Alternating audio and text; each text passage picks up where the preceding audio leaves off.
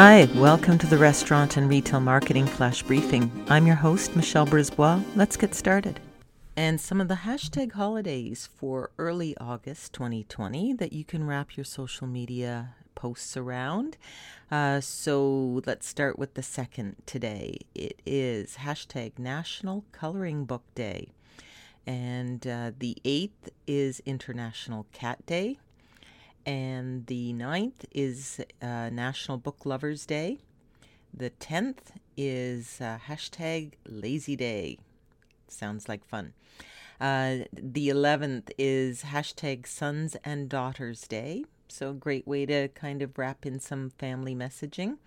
The 12th is hashtag Youth Day. Also on the 12th, hashtag World Elephant Day. The 13th is hashtag Left-Handers Day, and the 15th is hashtag National Relaxation Day. So there's a few ideas for you as you move into August. Take a look at what's going on social media using those hashtags and tag on to them with some creative marketing. Talk to you tomorrow. So come on, let's get out.